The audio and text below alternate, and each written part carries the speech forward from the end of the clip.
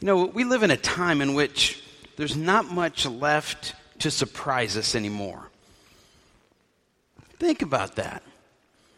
When you think about how our five senses experience the world differently from folks who came before us. I mean, who would have ever thought that a little electronic box could talk to us and know our name and remind us when it's time to take a pill or go to a meeting? That's amazing. I mean, that's simply amazing. We go to a movie and we see things on the screen defy gravity, and it's no big deal. We can shoot our own videos with a drone that we control wirelessly. Well, until Cheryl lets me get one. But we hear things that no other generation has heard. We have aromas now that were inconceivable years ago. I mean, we have candles that are like orange, vanilla, lilac or something. Incredible. But yet to us, it's just another scent. I mean, we aren't fazed when we get in an automobile and travel 70 miles an hour down the interstate. We don't think twice about getting in a 20-ton metal rocket so it can take us 30,000 feet above the ground and travel at 500 miles an hour. I mean, think about what that is. But yet it's just commonplace.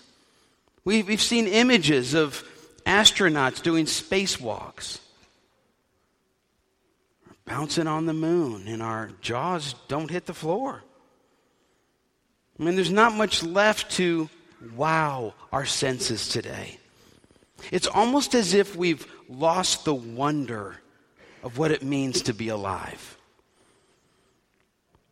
But in the first century, when Jesus and his disciples lived, they knew nothing of this technology. They didn't know any of these special effects we see in the movies. The fastest they ever saw someone travel was when they were on the back of a horse. And only the super wealthy owned a horse. The only thing they ever saw in the sky were the sun and the moon and clouds and birds. When Jesus performed miracles that defied the laws of nature, to the people in the first century world, it was a much bigger deal than we realize. I mean, if Jesus showed up here and walked across the pond down at the park, we might say, wow, that's neat. I saw that in a movie once. So when Jesus called his disciples to the top of a hill, gave them some instructions, and then right before their eyes floated up into the clouds, they saw something they never dreamed their eyes would ever see. I mean, clearly the disciples were confused. But they were confused even before Jesus ascended into the clouds. See, in the 40 days since Jesus' resurrection, their lives had been one perplexing mess. They weren't sure what they were supposed to be doing. They spent 3 years with Jesus. They saw him die. He rose from the dead. They weren't sure what would happen next. And for someone who likes to plan things ahead like I do, I would have been stressed out. They were confused. Because even here on this hilltop, they asked Jesus a question that lets us know that they didn't quite fully understand why Jesus had come to the earth. See, they asked Jesus if now was the time that he was finally going to kick out the Romans and restore the kingdom of Israel. Now are the Romans going to go away and we can have a king again? See, they didn't fully understand that Jesus wasn't concerned about establishing a political kingdom. He wanted to establish a spiritual one. So when they asked Jesus this question, He was a lot more patient with them than I probably would have been. He said, y'all don't worry about things like that. You're going to be receiving the power of the Holy Spirit soon. Focus on that. Because when the Holy Spirit comes, you're going to be my witnesses all over the world. And as soon as Jesus said this, he was taken up into the air and he disappeared into the clouds. And the disciples just stood there, staring up into the sky. Pete, did we just see that? Did that really just happen? They couldn't believe their eyes. You think he's going to fall back down? I mean, after all, in their whole lives, they'd only seen people fall, not go up.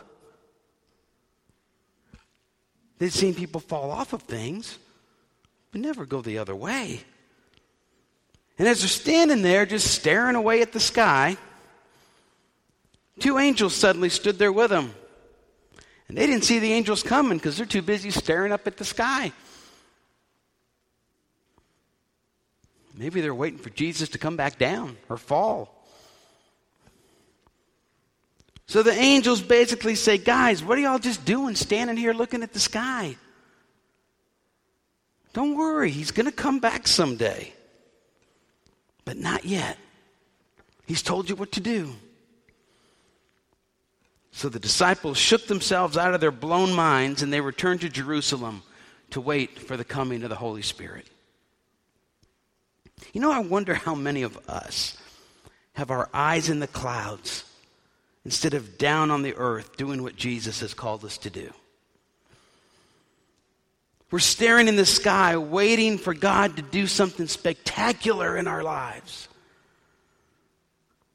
when he's called us to be his witnesses in the daily grind of life. See, we're not waiting for the Holy Spirit anymore. The Holy Spirit's already come and empowered us. That's what the focus is going to be next Sunday, Pentecost Sunday. If we stand around staring at the sky because we're waiting for God to do something great, what does that say about who we are? What I've discovered is that most of the time, God works through the minutia of our daily lives. He works in the little things, in the unassuming things of life. He speaks to us through children, or through a song on the radio, or through a comment that somebody makes to us. And you know, sometimes I think churches can stand around staring at the sky too. We're waiting for God to give us a grand vision of what we're supposed to do. Or we know an event is coming up on the calendar, so we're waiting for this big event to happen. And while we're waiting for those big things to happen with our eyes up in the clouds, the world is going by us and we miss opportunities for ministry. And let's be honest, sometimes we come to worship with our heads in the clouds, don't we? We expect God to minister to us through the songs, prayers, or the sermon. We're basically telling God, this is how I want you to speak to me. Now see, it's okay to acknowledge the wondrous works of God. Just like the disciples, they'd never seen anyone float up in the clouds before. Let me tell you, if you ever have one of those experiences, dwell on it for a while. But make sure that your eyes come back down to the earth. We can't spend all of our times focusing on those big, grandiose spiritual moments in our lives, because then we're not being faithful to God. And maybe instead of waiting for God to speak to us, maybe We should be the message of God that somebody else needs to hear. See, when our relationship with God is just for ourselves, when it's just about what we can get out of it, I'm not sure that we've really developed a complete relationship with God that He wants for us. When we just want the church to feed us spiritual food, and we're unwilling to offer the spiritual food of Jesus to other people, our eyes are in the clouds, not on the people that God has placed in our lives. See, the disciples were staring at the sky because they're trying to figure out what in the world just happened and how that possibly could have happened. They weren't focused on what Jesus told them about waiting for the Holy Spirit to empower them so they could share His message around the world. You know how they say confession is good for the soul? All right, it's confession time. I'm going to lay it out. Here we go. Confession time with Mike. You ready for this? Many of you probably know this, but I have a problem. And Shirley laughs because there's more than one. Yep, she knows me well. And Kathy gave me the look. But we're just going to talk about one of these problems. I've had this problem my entire life. And as much as I would love to rid myself of this problem, it stays with me. And no, it's not that I'm a Cubs fan. Some people see my problem as really a gift, but it can also be a curse. All right, I'm going to say it publicly. Y'all ready? Okay.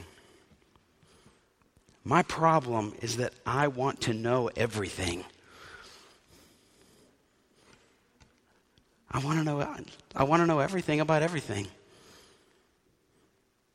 If I go see a movie about somebody's life, I'll go home and research as much as I can about that person to see how historically accurate the movie was. I can't just enjoy a movie. I watched a movie on the Middle Ages once, on the Crusades, and I walked out because it wasn't historically accurate. It's a curse, I'm telling you. When Cheryl and I first went on a cruise, I wanted to know everything behind the scenes about how a cruise ship operates. I couldn't just enjoy the buffet on the Lido deck. I want to know how the food got there. I want to know how long it had been sitting there. When was the last time it was cleaned? What's their operation system to get the food from the kitchen to here? Pray for Cheryl, y'all. Pray for Cheryl. When I read a book, information in the book makes me want to read at least 5 other books.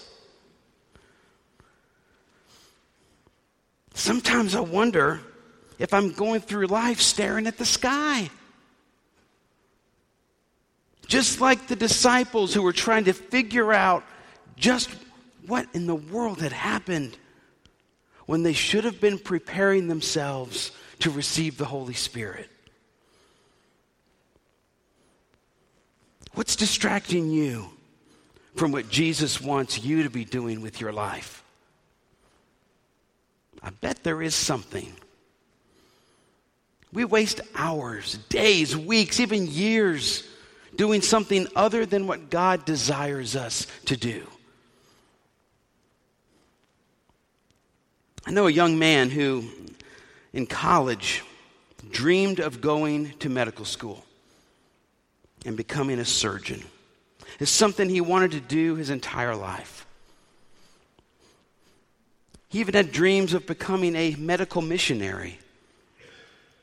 He graduated from UK near the top of his class, passed the MCAT exam the first time he took it. When he was admitted to medical school, he felt like he truly was following God's plan for his life. This kid's brilliant. Yet I'll never forget, 4 months after he began medical school, he sat in my office at the church weeping because he had just flunked out. not even put on probation, not even suspended. It was, son, you're done.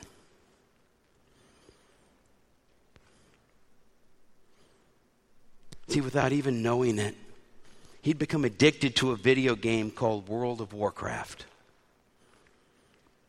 And because he spent hours and hours each day and all night long playing this game,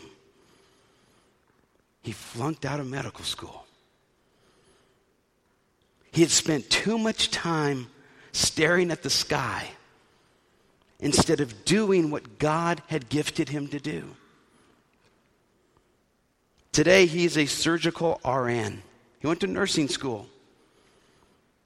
He gets to be in the OR every day. He gets to be part of surgeries every day, but as a nurse and not as the surgeon. It's a daily reminder to him of how he'll never again waste God's gifts for his life. See, we have no idea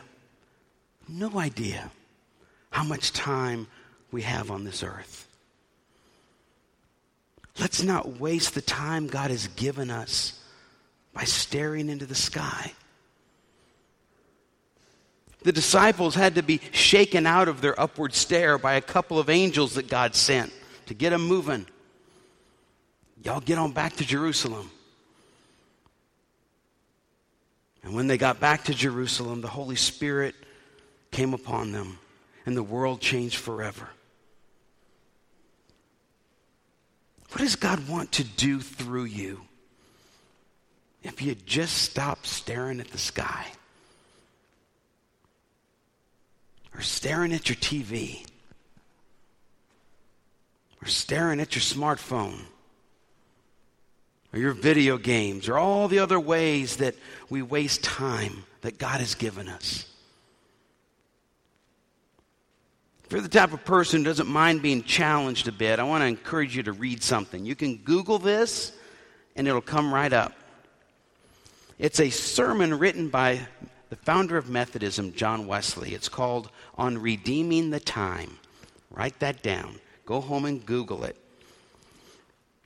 On Redeeming the Time by John Wesley. This sermon will make you laugh. It'll make you chuckle at the cultural differences. It'll make you cry. It'll make you fall to your knees. See, God's given each one of us the same amount of time each day.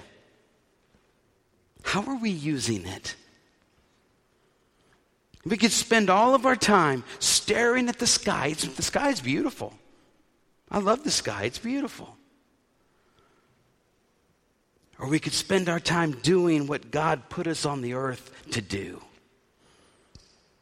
And I guarantee God didn't send Jesus to come into the world, die for our sins, rise from the dead, so we could just have our eyes in the sky.